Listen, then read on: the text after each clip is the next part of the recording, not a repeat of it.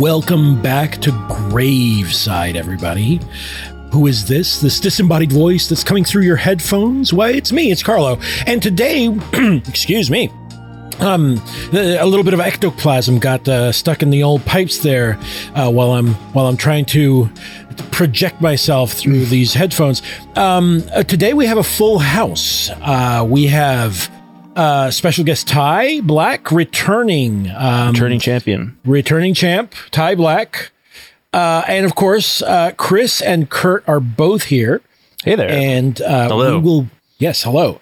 We will be discussing none other than the absolutely true story of the Texas Chainsaw Massacre, the 1974 version. Thank you very much. Mm-hmm. I was going to say we have a full house of friendly country folk from the heart of Texas. Yeah. Nothing strange about this house. Yeah. We got the barbecue all set for you. If you want to try. Me and my brother and my brother's brother, my brother and my uncle, my brother, and come on and sit a spell, stranger. We got dinner on the table.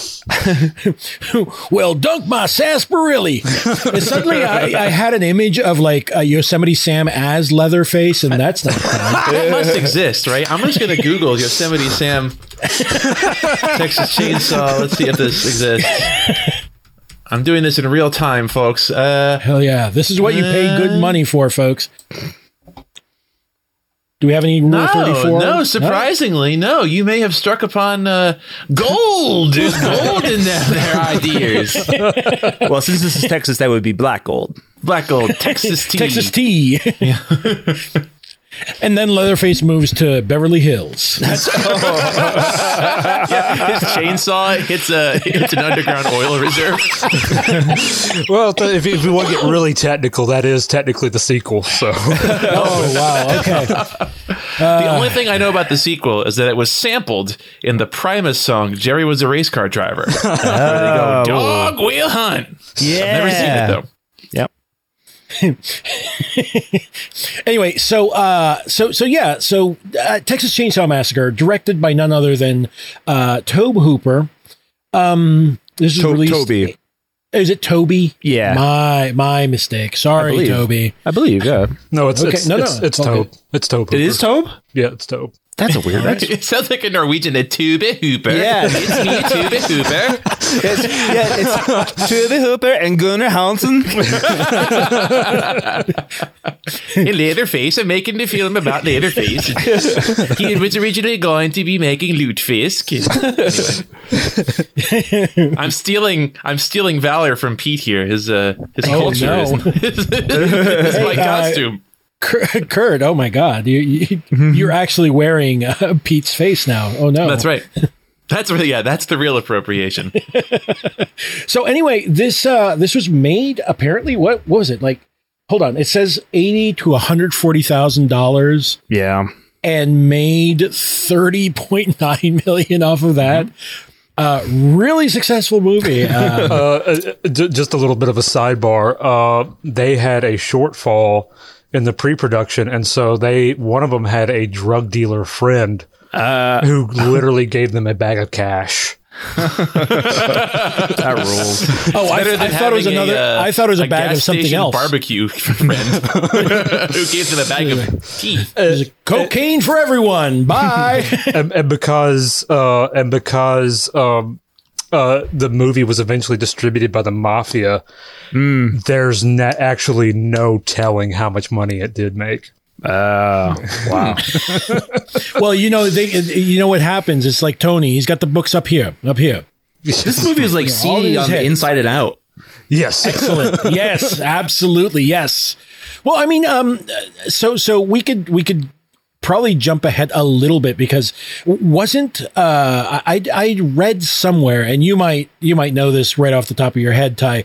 Didn't I forget if it's Gunnar Hansen who basically plays the part of Leatherface. Wasn't there a sequence, like I think it's like near the end, where he's running in the dark, just swinging the chainsaw around, where he almost tripped and like cut himself in half or something? He did actually trip, and because Marilyn Burns was right in front of him, he threw the chainsaw up. and he fell, and then for a moment he was confused on where the chainsaw was, and then it landed right next to him. Oh my goodness. Now, did they actually have the chain in there? That seems like bad movie making. I believe they had the chain for that one. It was whether they had the chain for a disturbing amount of scenes. Kurt, removing the chain would put this movie off budget. Sorry, it's union rules. Oh, you think there was a union involved in this? Well, there's a lot of what do they call those show up to work jobs where it's just no show jobs. Yeah, no show jobs. Just a bunch of fat Italian dudes just like sitting around. Mm-hmm. Yeah, seems right, boss. Go ahead. All right. So anyway, I suppose we should probably summarize this in some way because. Honestly, this movie, and I think we had talked a little bit long ago offline, Ty, and I like the opening sequence just put me in mind of like those 70s sort of like almost post-apocalyptic movies where like the landscape just looks just devastated and just awful and gross. Like, how would anyone live here? And of course, it's not helped by the weird art that either Leatherface or his entire family has decided to bestow upon the local cemetery. Yeah, it's part of the genius of the film. And when I've gotten people to watch it, I always tell them it's like. They're inevitably turned off by the title. It's like, no, it's not nearly as violent as you think it is. And, it's really not. It's much more like a weird. It's almost like a weird fiction story more than it is like a slasher. I mean, although it is clearly archetypical for all subsequent slashers. Indeed, and one of the ways the movie gets you is. By having that off-putting atmosphere, by having like that out of context violence of showing you the end result of it, which builds up this anxiety and this tension of what the fuck happened there. I need answers. But if it actually gives you the answers, that tension and that anxiety goes away. And so it hits you right off with that incredible sound design and that set design and the atmosphere. And so from the word go, you're in it. Yeah. Well, it also uses, speaking of that sound design, because even before we see those like corpses that have been sort of like molded in a certain way, you get a series of like flash, like from a camera, and that whine, that very distinctive whine sound. Trademark whine. Yeah, that sound is amazing. Well, it's weird because now I'm like, I suddenly realize I made a connection. It was like, oh, that's this fucking sound that the camera makes in Silence of the Lambs too. Yeah, when they're taking pictures of the girl that I forget the name of the victim, but the one that they pull out of the river. Mm-hmm. Chris, you were about to say something. Well, yeah, two brief things. One is I remember in high school or like 9th grade or so, it's our high school. Anyway, my friend, we were talking about renting the Texas Chainsaw Massacre and he finally did. And then he's like, oh, I think they got me the TV cut version. And it wasn't, it was just the normal movie, but because like we were expecting this like bloodbath, like, like top to bottom. And so it was interesting to finally like watch it myself and then be like, oh yeah, no, this is scary as shit, even if there's any blood at all. Funny story. Tobe Hooper thought they can get a PG rating.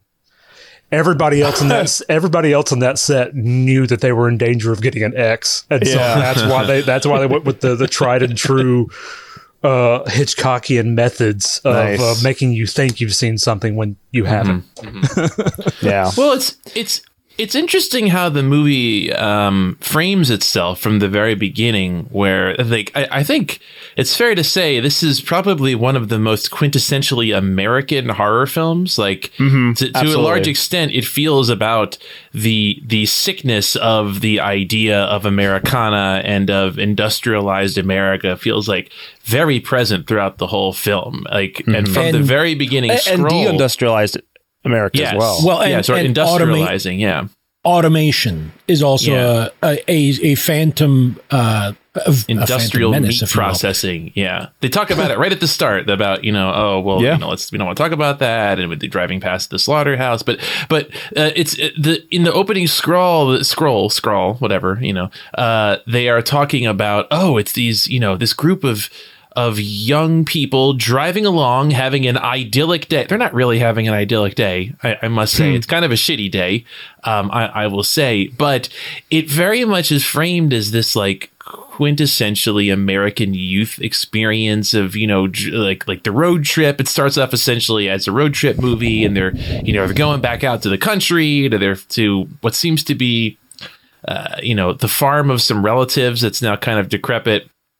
And just as they kind of start turning over, the rocks of the America that they think they knew, all sorts of stuff starts crawling out from under it. And at the same time, from the very beginning, you're really inundated with this imagery of American kitsch and like Americana, and there's like the white, the gas station in the middle of nowhere, the people lounging around on a pickup truck, and the white picket fences. Later on, we get whitewashed houses, and I love. One of my favorite little touches, and I know that this is getting ahead and that Carlo wanted to recap, but I just want to throw this out there before I forget it, is the nice little like swinging love seat in front of the murder family's murder house. I love that. It's like, I just like to imagine, Leatherface and the hitchhiker sitting out there rocking back and forth, watching the sunset. After a long day of slaughtering. But yeah, and to the point about the unease, it really starts right from the beginning of like you don't know what's going to happen, and it just kind of everything is just slightly off, and it just keeps getting more and more off, but never completely like showing its cards, like you were saying before. Like it doesn't quite come out and say what's going on, or it doesn't deign to give you the blood and guts. It gives you just weird, inexplicable shit. Mm-hmm. Yeah. It's like it's the texture of the movie itself. Like it's like when she falls, the first girl falls in that room that's just filled with the bones from various animals and humans, and there's like furniture made from it, and there's chicken. Like the worst part was the chicken feathers everywhere, because it was just like this weird like unnatural commingling of human and animal, like, and like everything's on the same field at that level.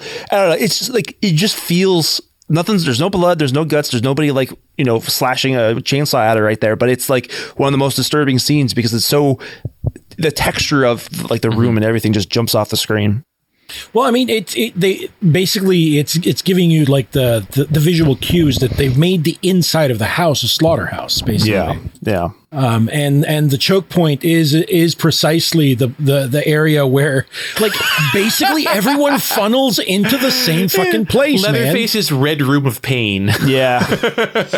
That kind of speaks, the room with feathers. It kind of speaks to where this movie goes beyond the exploitation film that came before it, in that is it's almost a human touch, and that is Leatherface's art studio. Mm-hmm. Yeah, and I think that again, it's so supremely well observed of the morbidity of that kind of like American Western imagery, right? Like it almost reminded me of something like Fear and Loathing in Las Vegas at times, with it's pulling on that like that cattle ranching imagery and the industrial meatpacking imagery, where what's the most iconic Texan thing you can put on the front of your car is a big old steer skull, right? Mm-hmm. And it's tapping into that, and then going one step further, and then going, okay, well, let's talk about meat qua meat, not like meat as a burger or meat as the cow walking around. Let's talk about the blood and guts part of the meat, and extend that to its logical conclusion, and then rub it all over everything. And it's just supremely disturbing without ever getting like gory. Exactly. Mm-hmm. It's just unnerving. Yeah. Yeah. Yeah. Go ahead, Chris. I'm sorry. Well, I was just my next thought was just it's interesting because it's like, horror movies of old were all about like the dangers lurking without, going to other countries like, deepest, darkest Africa and all stuff like that stuff. And then, 70s and like, there's decided that they're going to like the horrors are going to be coming from within. Like it's, you go to the centers of deindustrialization where the meat packing place went down because they've got the new cattle automatic cattle killer thing. Yeah. Thank you, Hitchhiker, for bringing some labor history and praxis into this film. Yeah. But like it feels very much like an American, investigating itself, rather than like worrying about things on the outside. Well, also, the hitchhiker. So let's talk about the hitchhiker real quick, because he's like a very sort of almost grotesque version of like. Almost like he looks almost like a hippie, right? The way he's dressed, except that he's got like this weird, like it looks like he made himself like a little man purse, but made out of roadkill that he's sort of skinned, and you're like, ugh, gross. He's like, as soon as he gets in there, he's like, what's that smell? It's like, no, I'm sorry, that was the slaughterhouse, but I'm certain that he also stinks of it because he's waiting outside across the way from it. And he's got like a weird, I guess that was like supposed to be like a strawberry birthmark on his face. Mm-hmm. It just looks like his face is smeared with blood. Yeah. Well, it's interesting to me specifically how like, so the young, clean cut, stylish young people who are driving their cool hippie van, immediately prejudge him upon seeing him, correctly, as it turns out. But it kind of sets in motion this theme of like all the worst stuff that they suspect unfairly about, people who live in the country. They happen to meet all of those actual people. But it really feels like from the beginning, it's playing with that middle class fear of the back country. In a very like almost self-referential way, where like it doesn't feel, it's like I'm sure that this film was frequently called like a Hicksploitation, but there seems to be something slightly tongue-in-cheek about it, the way that it depicts like the hippies as being a bit stupid too, like and frankly unfair in what turn out to be correct judgments of people, but like they're just constantly judging everybody around them and like being shitty to the hitchhiker even before he gives them a reason to be shitty to him. Mm-hmm. And they're also shitty to each other, mostly to Franklin. Who is sort of left to his own devices, and he's like a wheelchair user.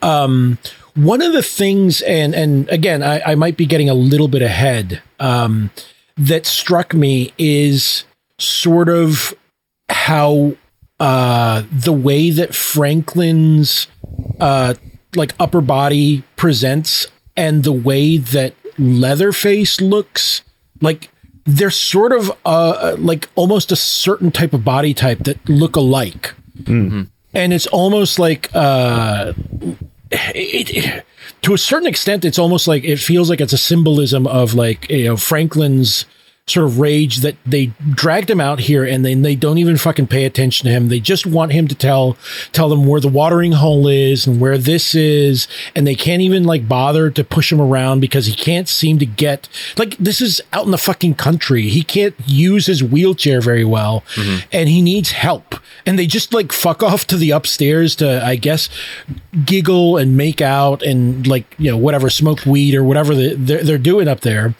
And he's down there just sort of stuck, and it's sort of sad, but also really funny.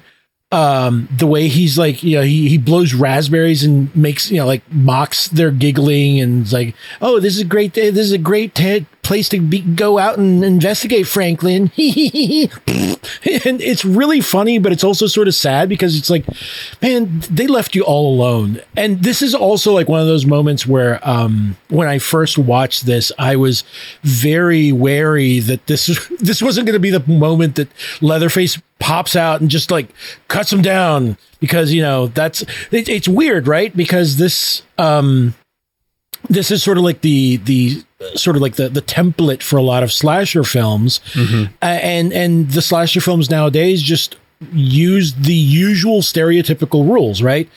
The weak, if you're weak or ethnic, you die first, you know, and it's a weird, it's a weird rule, to glom onto, but it is very common. And it, I guess we could go on a case by case basis depending on the type of movie it is, but it is weird, right?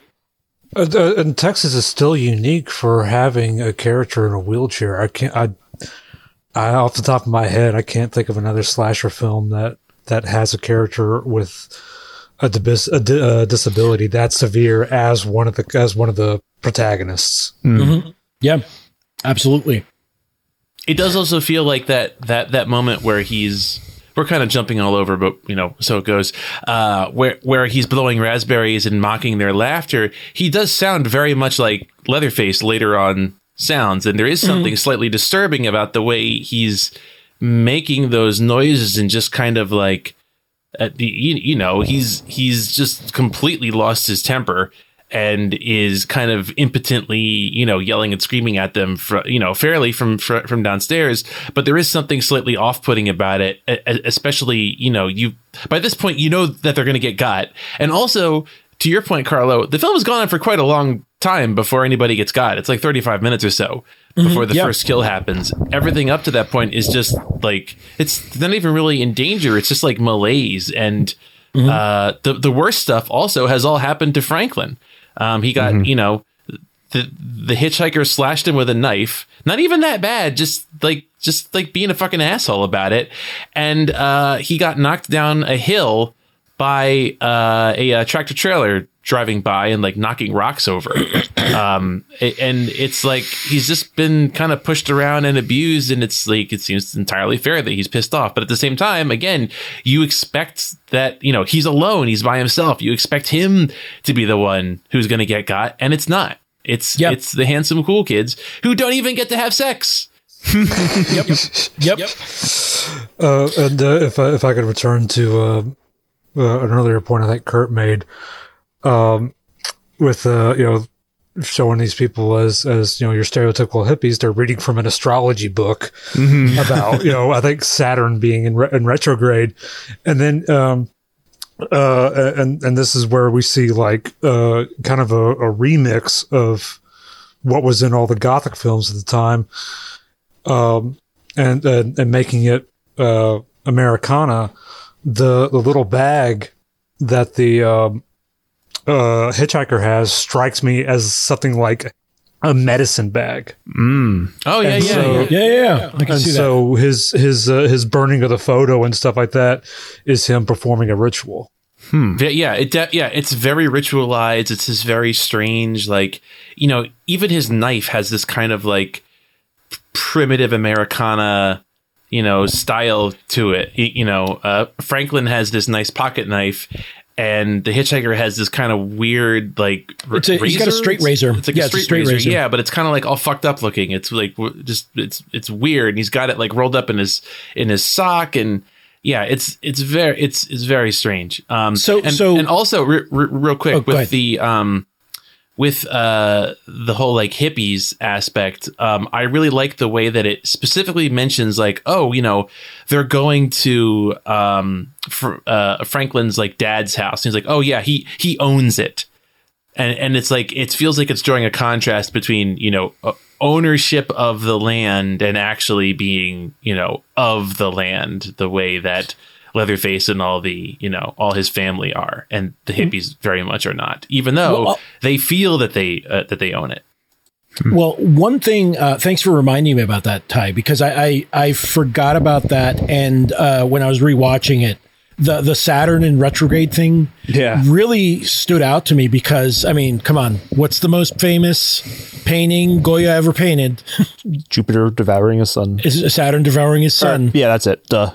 and I mean, like one, you have cannibalism straight in the imagery, and two, like it's also like a grander metaphor, right? Because if like the America is basically just sort of leaving these areas to fend for themselves, like what do you think is going to happen, right? Yeah. It's like the country eating itself, basically. Yeah. Well, and meanwhile, the meat grinder in Vietnam continues to turn on. That's true. That's a good catch, Chris. I'd forgotten. And on top of that, when they go to hit the, it's amazing how easily this is missed. But when they pull up to the gas station to get gas, there's this tiny little sign that says W.E. Slaughter. And anyway, but I checked, and the fuel crisis had already been going on for 2 years by the time this was released. And you have the connection of them saying this is a true story. Some of the cast had to shoot down again and again and again all the way into the early 2010s. You have this perfect encapsulation of, the government was lying about being in Cambodia. You had Nixon lying about Watergate. And so you had the hippies and the rural and this whole rural versus urban divide. And so it's like even like more than a more historically accurate film, Texas Chainsaw, this little grotty independent film, captures that time period and the chaos and the madness of it better than anything else. And shortly after, I think it was shortly after they started filming or shortly after it was released, you had just all the big serial killers coming out. You had Dean Corll in Houston. You had John Wayne Gacy up in Indiana. And this movie captures it with barely having a tie to historical events. Well, I mean, I would say that that this movie definitely is pointing towards older cases, specifically, what is it, Fisk and Gain? Yeah. Specifically Gain a lot, because he would do that too, right? He would skin corpses, there's definitely they're not absolutely certain, how many people he killed, but he definitely grave robbed and stole body parts and shit like that. And it's just it's so grotesque that it sort of it really took over sort of like this the American imagination for a while. And that's where Psycho came from. That's where the movie Psycho exactly. came from. Like that's the thing. Gein was so weird that they chopped him up into different pieces and gave different pieces to different slasher and or serial killer. To give them attributes, because if you were to give them all to one, I think people would be like, oh, that feels unreal.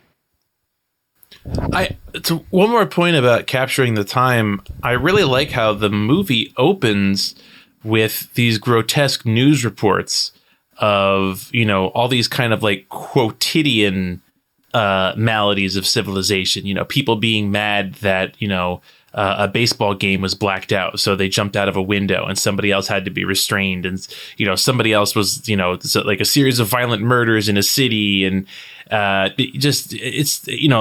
mentioning the grave desecrations, but they're also just mentioning all this other awful, gross stuff. And it feels like one of those very 1970s, malaise American pressure boiler openings, where they just, talking about, the whole world's gone mad, very Network. Sort of style. And it's such a great way to kick it off, because to your point, it grounds it very clearly in something that it clearly goes beyond the backcountry. This is not about the backcountry being fucked up. It's about America being fucked up. Right. Well, and I think it really does set up that mood that I'd mentioned, that it feels like almost instead of being a completely hack thing, and the fourth angel opened the seal and blah, blah, blah. This just feels like somehow the apocalypse is happening, but you're hearing it through news reports and just regular everyday things. Things are just going to shit. It does feel apocalyptic in that way. And it sort of sets you up for oh, well, this is not going to be a good movie. I'm not going to feel good about this, am I?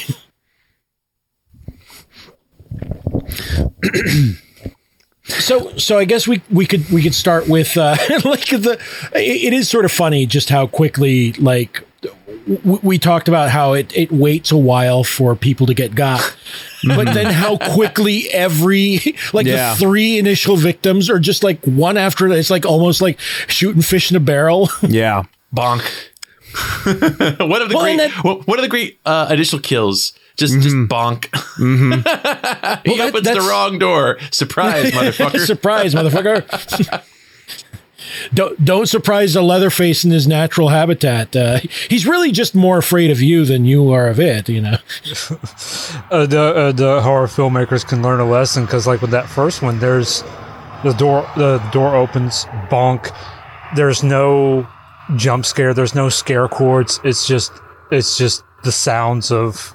The incredibly meaty sounds of the guy getting his head bashed in. And the twitching. That is what really, that I think is when the movie is like, shows you its hand a little bit. And it's like, oh, it's a different kind of movie. This is a unique kind of weird and fucked up. Yeah. Yes. And one of the points of realism that really stuck out to me this time around happened just moments before that, in that every single tooth that you see has a filling in it. Like if you like in most movies, it may be real teeth, it may be prop teeth, but when it has that filling in it, it's like, oh, that's fucking real. And then just to jump ahead very briefly, during one scene where Marilyn Burns is screaming, you can see her silver amalgam fillings in the top row of her teeth. And so it's like just that little thing just keeps grinding the viewer in this realism, in this atmosphere of decay and malaise. Mm-hmm. One of the things that I love about the atmosphere is that it takes things that are perfectly normal to see on like a farm and recontextualizes them in the context of, a family of serial killers. Like, it's pretty normal to see a bunch of old cars at a farm, right? Like, that's not that weird. Like, that's a thing that you would see at a farm. But in the context of the film, you go, oh, like, those are the cars of the victims, other people that they've killed. You see bones around. Like, one of the things about, cattle ranches is that, animals die on them, and sometimes there are bones around, and it's like, that's not that unusual. It's a pretty normal thing to see around a cattle ranch. But then in the context of the film, it becomes evidence of all this, this like hidden violence, this secret, legacy of violence that's like been bubbling underneath the current of the American Southwest. And I love that they don't, like, nothing that they show you is that far outside of plausibility, right? Like, it's ominous. Or, this is one of my favorite touches in the film, and this fucking got me. By the way, this is my first time seeing it, by the way. I was blown away by it. Oh, hell yeah, man. Yeah, I was blown away by this movie. I love that you hear this chugging engine, and you're like, it's fucking Chainsaw. And it's not. It's a diesel electric generator. Yeah, it's just an electric generator. Yep. And you're like, okay. And it builds you up, and then it lets you down. And like to your point, Ty, it's not a jump scare. It doesn't have like the scare strings or anything. It's just like, it just goes on for like several minutes, and you're like, oh God, when's he going to jump out? Oh, it's not. It's just something that sounds exactly like that. Mm-hmm. It's interesting that the movie does a good job of centering the house, like, and showing how like completely alone it is. Like, there's like nothing around, and it's like, you kind of go crazy when you're that isolated a little bit. And like leading into the themes about America itself, it's like, what exactly does America need, manifest destiny and all that land for? If you're just going to go crazy in the middle. Well, you go out, you found your family ranch, and you make the horrible mistake to call it the Texas Chainsaw Massacre Ranch, and people start suspecting you of stuff. Go figure, right? Shit. they suddenly recontextualize old cars that you just couldn't fix and think that they're victims' cars, and send the police over. I'm mostly, or actually, I'm completely joking, because this movie is very also it's not. It doesn't wink at us. It doesn't try to give you any type of consolation, or it's not interested in any of that. And like, it is darkly funny that, what is it? The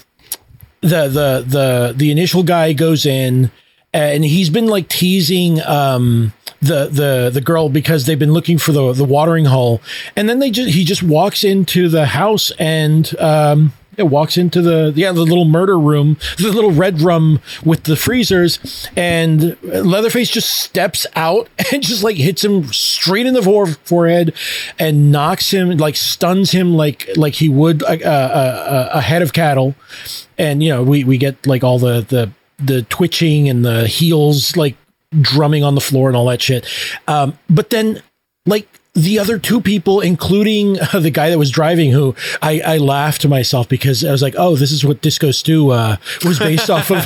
He looks like Disco Stew. It just also walks straight in, and like it's like a trapdoor spider, because like like he's Leatherface is just in his little room, and he has like a sliding like aluminum door that he closes after each kill. And it's exactly like that. Like, he'll just bonk, drag you inside, either put you in a hook or put you in a freezer, and then slam the door shut again. And you're like, holy shit, 3 people died within like 10 minutes. Like, maybe I'm exaggerating, but it feels like 10 minutes of movie. It might be even less than that. Well, I also like the sense that Leatherface is like kind of frustrated about all these people showing up and like him having to kill them and then process the bodies. He's like, oh, Jesus Christ. Like, I wanted to go home. It's not frustration. I would say it's anxiety. Yeah. Like, where the hell are these weirdos coming from? I mean, it's always like, because he doesn't, he doesn't go out and look and see if there's any more of them. He's just trying to do his thing in his house. And all of a sudden, here's all these people. I love when he like goes over and sits in the corner as like kind of like holding his head, and he's like, "Oh, Jesus Christ!" Like, yes, and leave me alone. I just want to fucking make my bone art. And here's where like most exploitation film at that time, like Last House on the Left, I think came out 2 years before that in '72. Most of the villains in there were basically like if Jack Chick directed a documentary. It's like they're utter cartoons. Yeah. And so here within Texas Chainsaw, we see these incredible flashes of humanity that are just so subtly and delicately done. And that choice in particular, I believe, was all Gunnar Hansen. It's interesting. It's worth mentioning that the way that this film is shot is a step above. It's gorgeous. It's amazing. So gorgeous. Sorry, go ahead. No, please continue. This was where I first saw this. I was coming back to horror after a long absence, and up until then, I thought I'd kind of treated movies as disposable. I was like, yeah, they're nice, but whatever. Prose is better. And then there's just one gorgeous shot after another, and it's like this is when I fell in love with film as a medium and saw its artistic value. And in fact, and it still influences cinematographers to this day. Like like Steven Spielberg, when he found out the cinematographer of Texas Chainsaw was on his set one day, basically I think it was 1941. He put the whole set on pause, dragged the cinematographer to his trailer, and just grilled him for about 4 hours on how they did the swing shot of where the house is just looming over the girl. Yeah, that's a great shot. This is such a random little shot, but it really impressed me is when the van pulls up to the gas station. There's a really nice kind of like sideways pan and then kind of like down a long. It's a very slight movement, but the camera is positioned so perfectly that it gives it this very modern feel. Like it doesn't feel like films coming out in 1974 didn't typically look like that. They had a lot more like, still establishing shots, like far off, like wide shots. And this feels like something that could be in a film like today.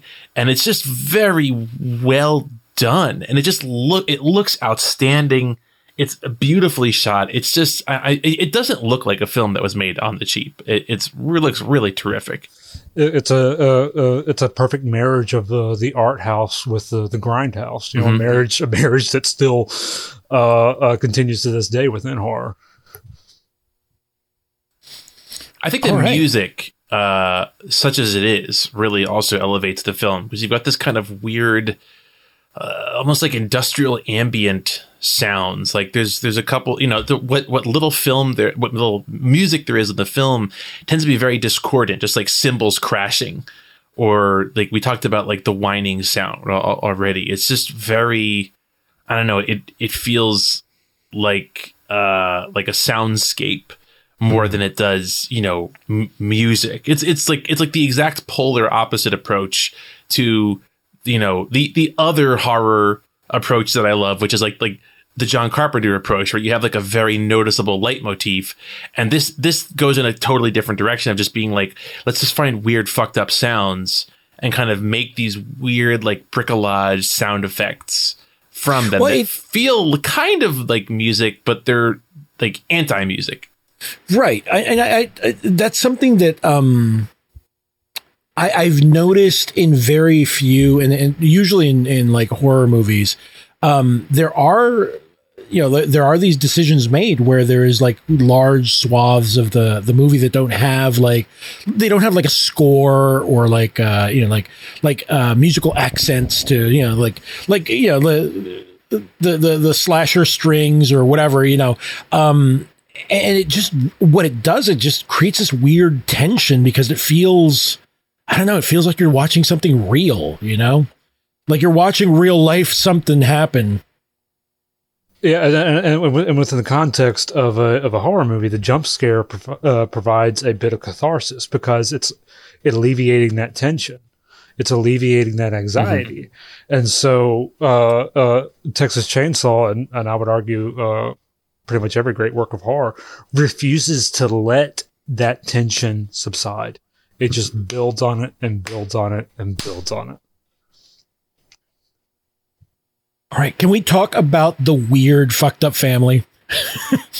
The Leatherfaces, coming soon to ABC. The Found Family, you mean? The Found Family. Well, also let me just point out one of the things that stood out to me when I first saw this is how Leatherface changes his role from like being Leatherface to being like the matron of the family. Mm-hmm. And it's such a weird touch, and it works so well to be even more unsettling, in my opinion, because you're like, he's just wearing like a fucking somebody's face that he smeared lipstick on. And like, that's more unsettling than the weird old fucking vampire that they got up in the attic. It gives him some pathos too, because like what happens when you see him like that is he gets fucking abused by the guy who owns the gas station. It just like fucking like chases him around the house, hitting him with a stick.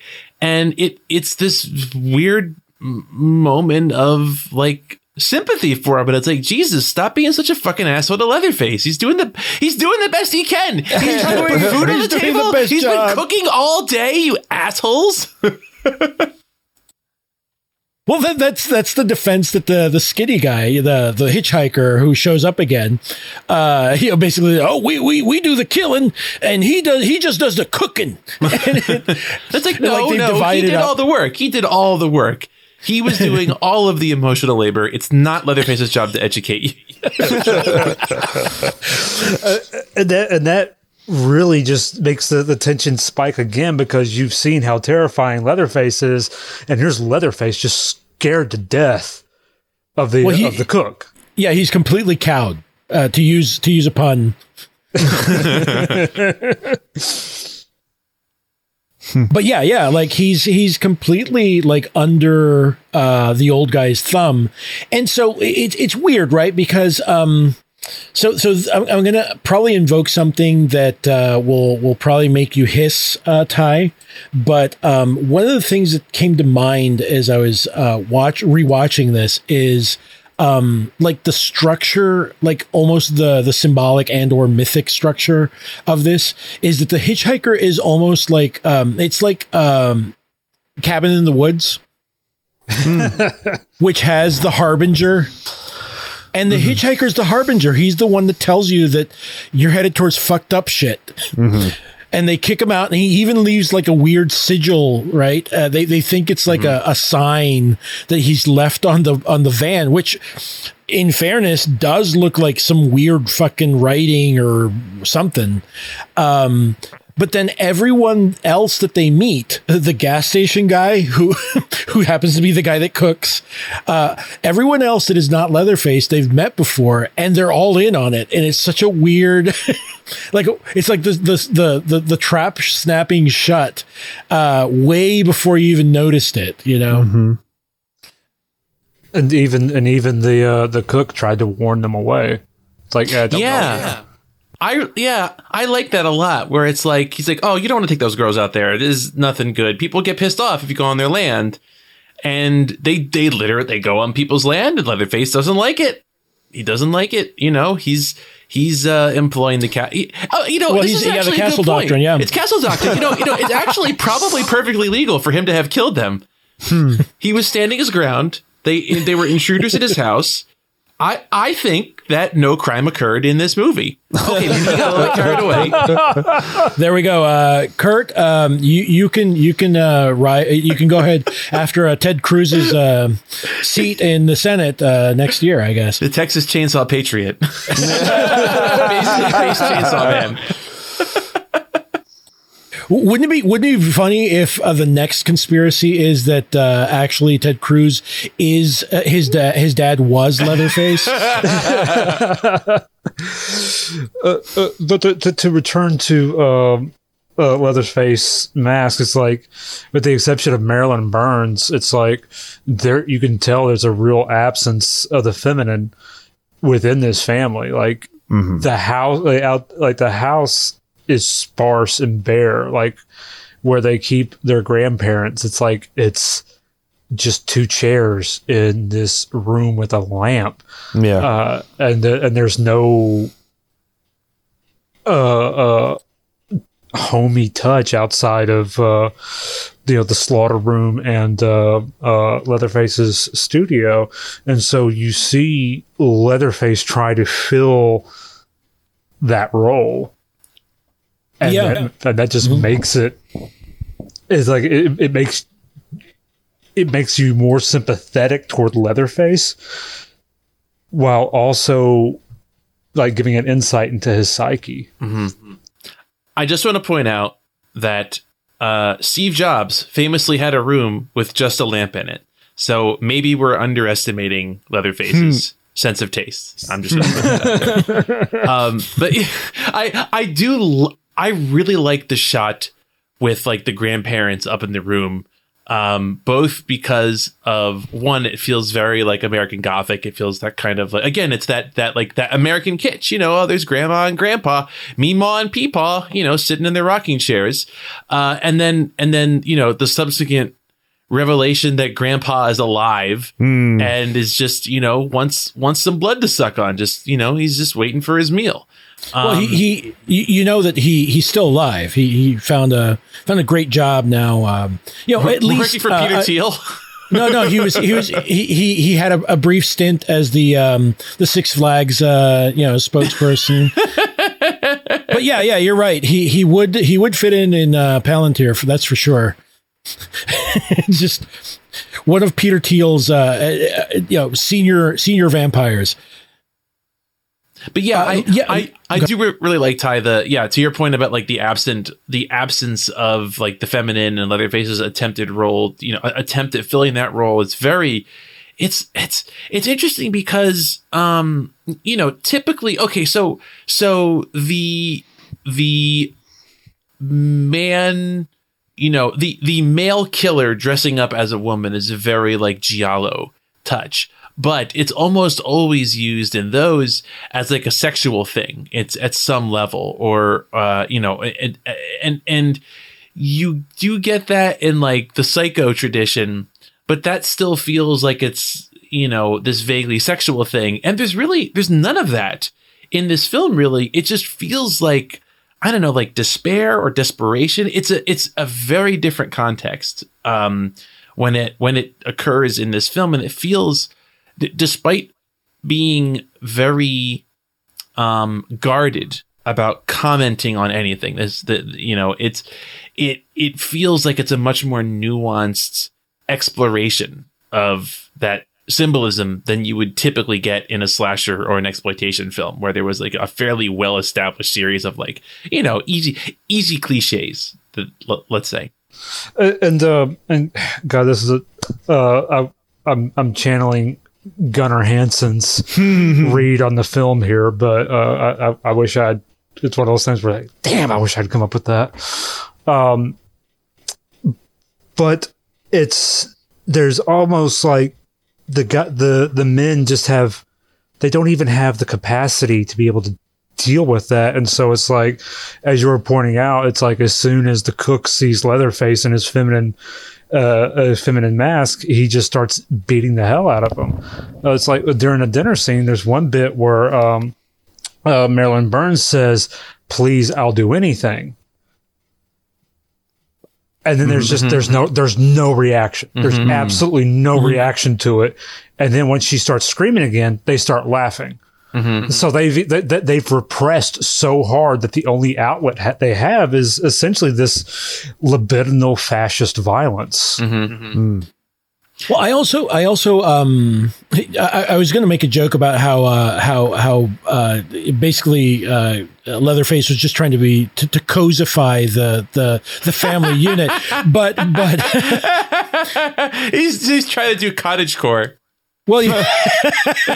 Leatherface TikTok influencer. but for honestly, a taxidermist, this is cozy horror. Well, that's. I mean, I use it as a joke, but honestly, like it's a way for Leatherface to, like, he feels that there's a lack, right? And I think that's what we've been talking about.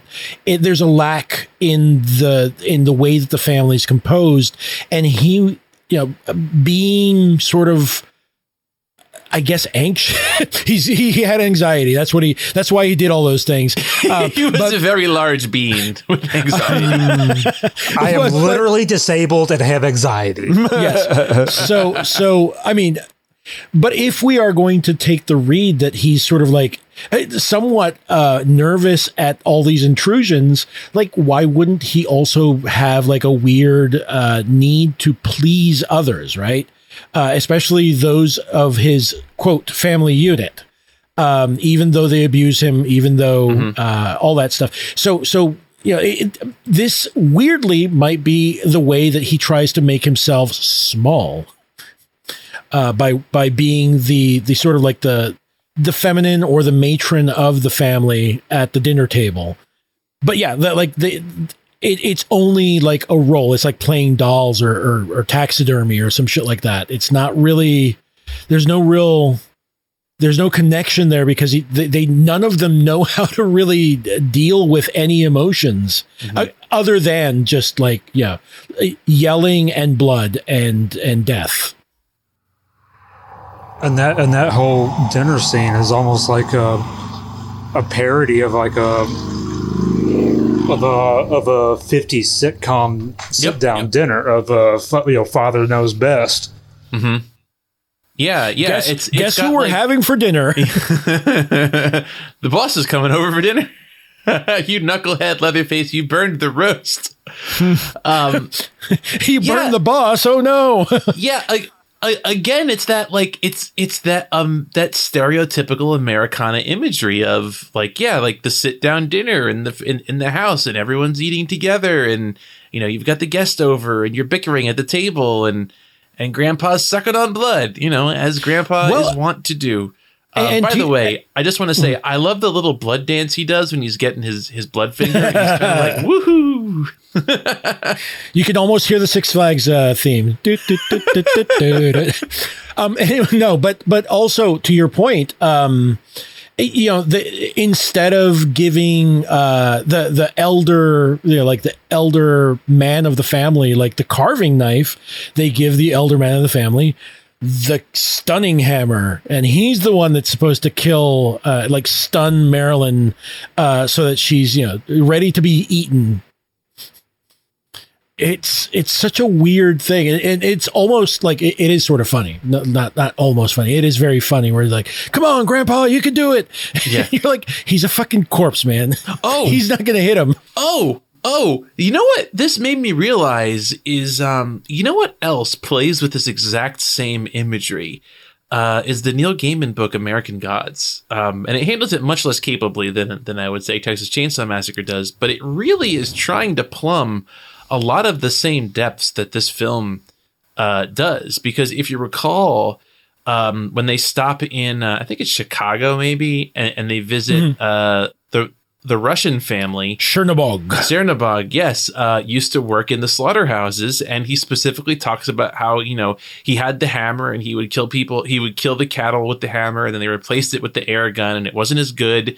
And Shadow makes a bargain that if he loses chess game? No, checkers. That Chernobog could bash his brains out with his killing hammer, and it. Again, that's another book that is very concerned with, Americana and the idea of like the American mythos. And it's, I don't know, it's such it's one of those things like this film, American Gods, and Preacher are all kind of grasping at something. And I think that this does the best job of getting its arms around it, but it also has the least to explicitly say about it. But it's certainly, of the three, I came away feeling the strongest from having seen this. Well, yeah, Preacher even has like the whole the whole meat and slaughterhouse subplot and whatnot. I think that the issue is that I forget, is it Ennis? Yes. Those are all British. British and Scottish. They're not fucking Irish. American. But also like on top of that, I feel like Ennis just has contempt for his characters in general. So I don't get the feeling that Tobe Hooper is trying to, like, he's not trying to say anything explicit. He's letting you sort of like sift and interpret, but also he's just presenting it. It's just like almost like a documentary style of filming, and he's letting you figure it out. Mm-hmm. Here, check it out. I'm going to give you some fucking images. And incidentally, that's what I love so much about the end, where it almost kind of, I don't know, it's just like, it's not a typical horror movie ending. It doesn't have that turn, right? Like I've often heard people describe, this as one of the films that really like solidified the idea of like the final girl. But it's really, there's very few horror films that end quite like this, where it's just kind of like I don't know, the film kind of turns on a dime, and suddenly it's a very different sort of, I don't know, almost farcical ending, where like she's just kind of, she's running away in a panic and they're chasing her, and then all of a sudden people are getting splattered by tractor trailers. It's just a very strange ending. There isn't that moment where she fights back and becomes the killer, as has been, I think, the trend in horror films for the last 20 or 30 years. She's in the final girl like Laurie is in Halloween, right? Exactly, yes. She's a final girl in merely the sense that she is the last one to survive. And I will say, Kurt, that our recent previous Graveside episode movie also ends precisely the same way. A woman who is perhaps screaming, perhaps laughing, perhaps has lost her mind. That's a good point, Carlo. From Beyond ends pretty much with that same emotion. Yeah. And honestly, it really fucking works here, because I don't know how I would fucking feel about any of this Yeah. Well, it's interesting because it like connects like the cosmic horror that she was screaming at the end of From Beyond with the like, you know, the humanity horror in Texas Chainsaw, but it's this, you go to the same place. Like you're still completely insane. Yeah, exactly. I mean, you extracted the same emotion. You didn't have to see tentacled things. Yeah, with a resonator. You could just visit a weird house in Texas to get the same effect. Humanity can put up points on the board just like any other Lovecraftian horror. I love the whole like Leatherface dance at the end with the chainsaw, where he's just kind of like frustrated and pissed off, and he's just fucking swinging that shit like crazy. Well, it's such a great image. I love that image because it also feels like he's triumphant, as well, in the sense that, like you said, it's not like, you know, like Marilyn didn't rise up and take the weapons of Leatherface and kill him. You know, she just escapes, and Leatherface is still fucking out there. It's still like the problems that Leatherface represents, right? All of that malaise, all of that horror that's just sort of just under the surface of just about anywhere it's still out there. For all we know, it might be dancing right in the middle of a fucking highway, waiting for you to come close. Mm-hmm. I was just reading a little bit earlier some comments from Kim Henkel, who wrote the film along with Tobe Hooper, and he specifically mentioned the Houston serial killer case with what is it, Dean Carl and Elmer Henley. Yes, thank you. And he specifically mentions how he was struck by Elmer Henley, who was one of the people who basically recruited victims and helped in the killings. Made it like a point of pride that he eventually confessed and was like, okay, I'm going to do the right thing and confess and kill this guy. And he observed that like there was a weird sort of humanity to it, where it was he uses the term moral schizophrenia, where like you can be doing all these monstrous things but still maintain this like baseline level of like humanity at some level. And so he in writing the film, he tried to build that sense of genuine humanity into the characters, even the weird killers, where they weren't just.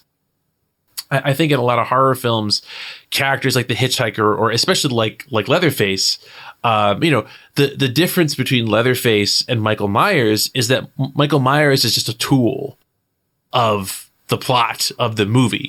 He is the hammer that is smashing the characters, but by and large, and there's backstory and there's some character nuance that's added, but he doesn't have that baseline level of humanity that Leatherface does. You don't see Michael Myers, sit down and get upset about stuff. And it's such a different approach to horror, and it's such a different, unique approach to, the slasher template. And it's so interesting that, as is so often the case, like the originators of the genre are so often more complex and more, deeper than the later imitators. And I think that's certainly the case here. And I'm very struck by this film. It's very good. And so far, it's like whenever somebody's turning up their nose at horror, I'm just like, you know what? Watch Texas Chainsaw Massacre with me. Yeah. And you'll get it. And every single time it's worked, and I've gotten a whole bunch of people into horror because of that film. Wow. Well, it's a very easy film to dismiss without seeing too. Like based on the name and the premise, you're like, okay, it's a guy running around with a chainsaw / cutting people up. And that actually only happens like once or twice in the entire film. It's much more about everything other than that. And that's the thing is like, the critical reevaluation for this film came much later than it usually does for horror films, because of that title. And then very slowly it started coming around, and thankfully Hooper and Hansen got to see some of that turnaround once before they passed. Yeah. I don't think it's too outlandish to say that this is one of the best movies ever made.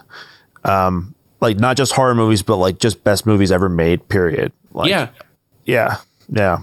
It has a lot of, it reminds me a lot of films of the Australian New Wave, also, which is going on around the same time. Point. Yeah. There's elements to the opening sequence. Have any of you ever seen Walkabout? I have not, but I definitely feel you when it comes to Peter Weir's.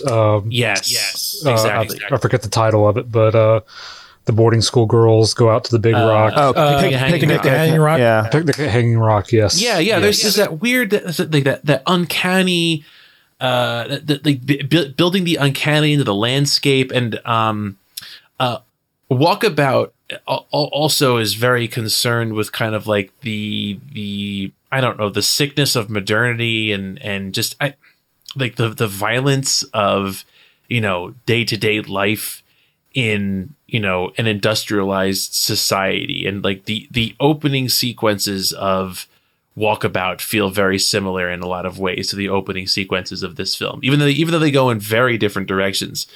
There's just something, I don't know, there's something like there's something in the 70s. There was something in the air of people really looking modernity and the modern state of civilization in the face in a way that they never quite had up until that point. Like you get the sense of like, I don't know, a lot of earlier films are able to grapple with the symbols of modernity and of modern culture and of technology and industrialized society, and it's only feels like it's in the 70s that suddenly art is able to fully step out of itself and really look at the human condition totally from afar. You're reminding me, Kurt, of Phase 4. Yeah, very much. Yeah, very much so. I mean, there's shots in Phase 4 that also feel like shots in Texas Chainsaw Massacre. There's something, I don't know, there's some ineffable quality to all of them that it just really is impactful and remains impactful to this day. And Chainsaw remains influential. I mean, like you can definitely see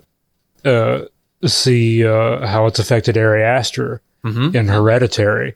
And I don't think there's its influence even non-horror people.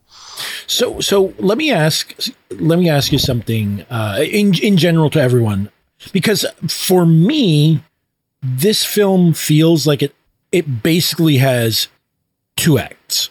That's it.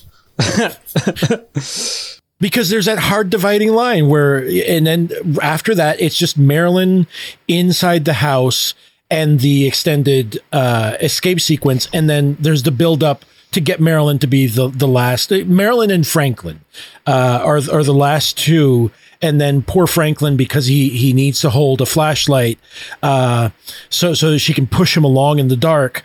Basically gets got by Leatherface. But yeah, I feel like this is like a weird, like this movie seems to have like a weird structure to it. That's just like, it's 2 acts. That's it. That's all it's got. I mean, I don't know if anyone else thinks that is the case, but that's my, yeah, I mean, yeah, kind of. It's kind of like the group portion of the film where they're getting, picked off one by one. And then there's kind of the second act. The individual achievement part of the film. Yes, the individual achievement part of the film. And then there's kind of, the section maybe with beginning with that chase through the darkness, which is shot phenomenally, by the way. Some of the best nighttime cinematography I've ever seen. Like it looks like it appears to be at night, but you can tell exactly what's going on. But it's got that strange, I don't know. It's got that strange quality of unknowability of being in the woods at night. Yeah, it absolutely feels like being lost in the backwoods at night, and this cannot be said enough. Marilyn and Gunnar Hansen could not see shit. They their lighting was so subpar. I wish I could remember the numbers off the top of my head, but it was nowhere near what you actually need. Boss, if we buy more light bulbs, we're over budget, boss. Exactly.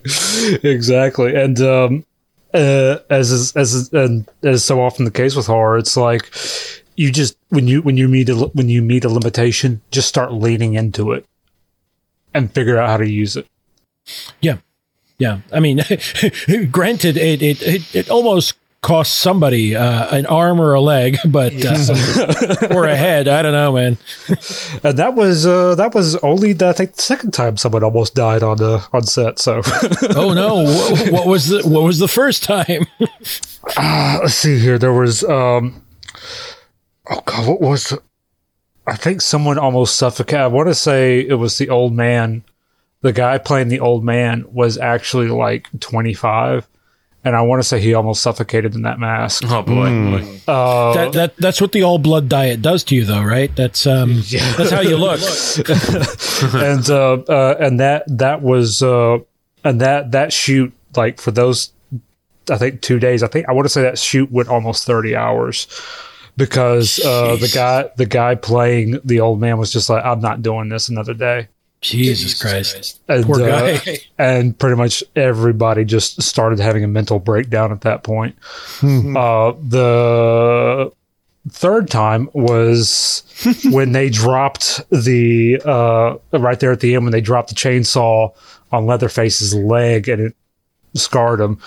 When they filmed that, Gunner, for just a brief moment, thought for sure that it had cut through like all the protection and the steel sleeve that he was wearing.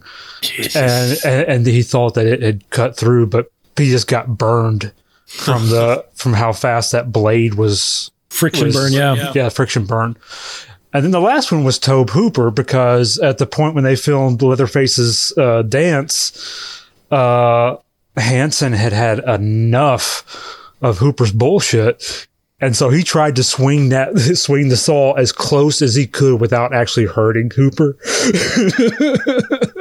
And he put a scare in him. He put a real scare in him. You know, I think I'd be scared too. Yes. A little bit, just a tiny bit. Oh, I remember what the first one was. When it in the kill room, when the second guy has been, when he's just hooked the girl and he goes to work sawing on the first guy he killed, he's cutting above the actor's head into the table, and the saw skipped and nearly slammed into his head. Oh, so. I don't. Do you think OSHA was on set that day, or? Oh no, I doubt it. No. All right, so I mean, I gotta admit, Ty, this is the second time I've watched Texas Chainsaw Massacre. I'd watched it out of the blue before, and then rewatched it for in preparation for this episode.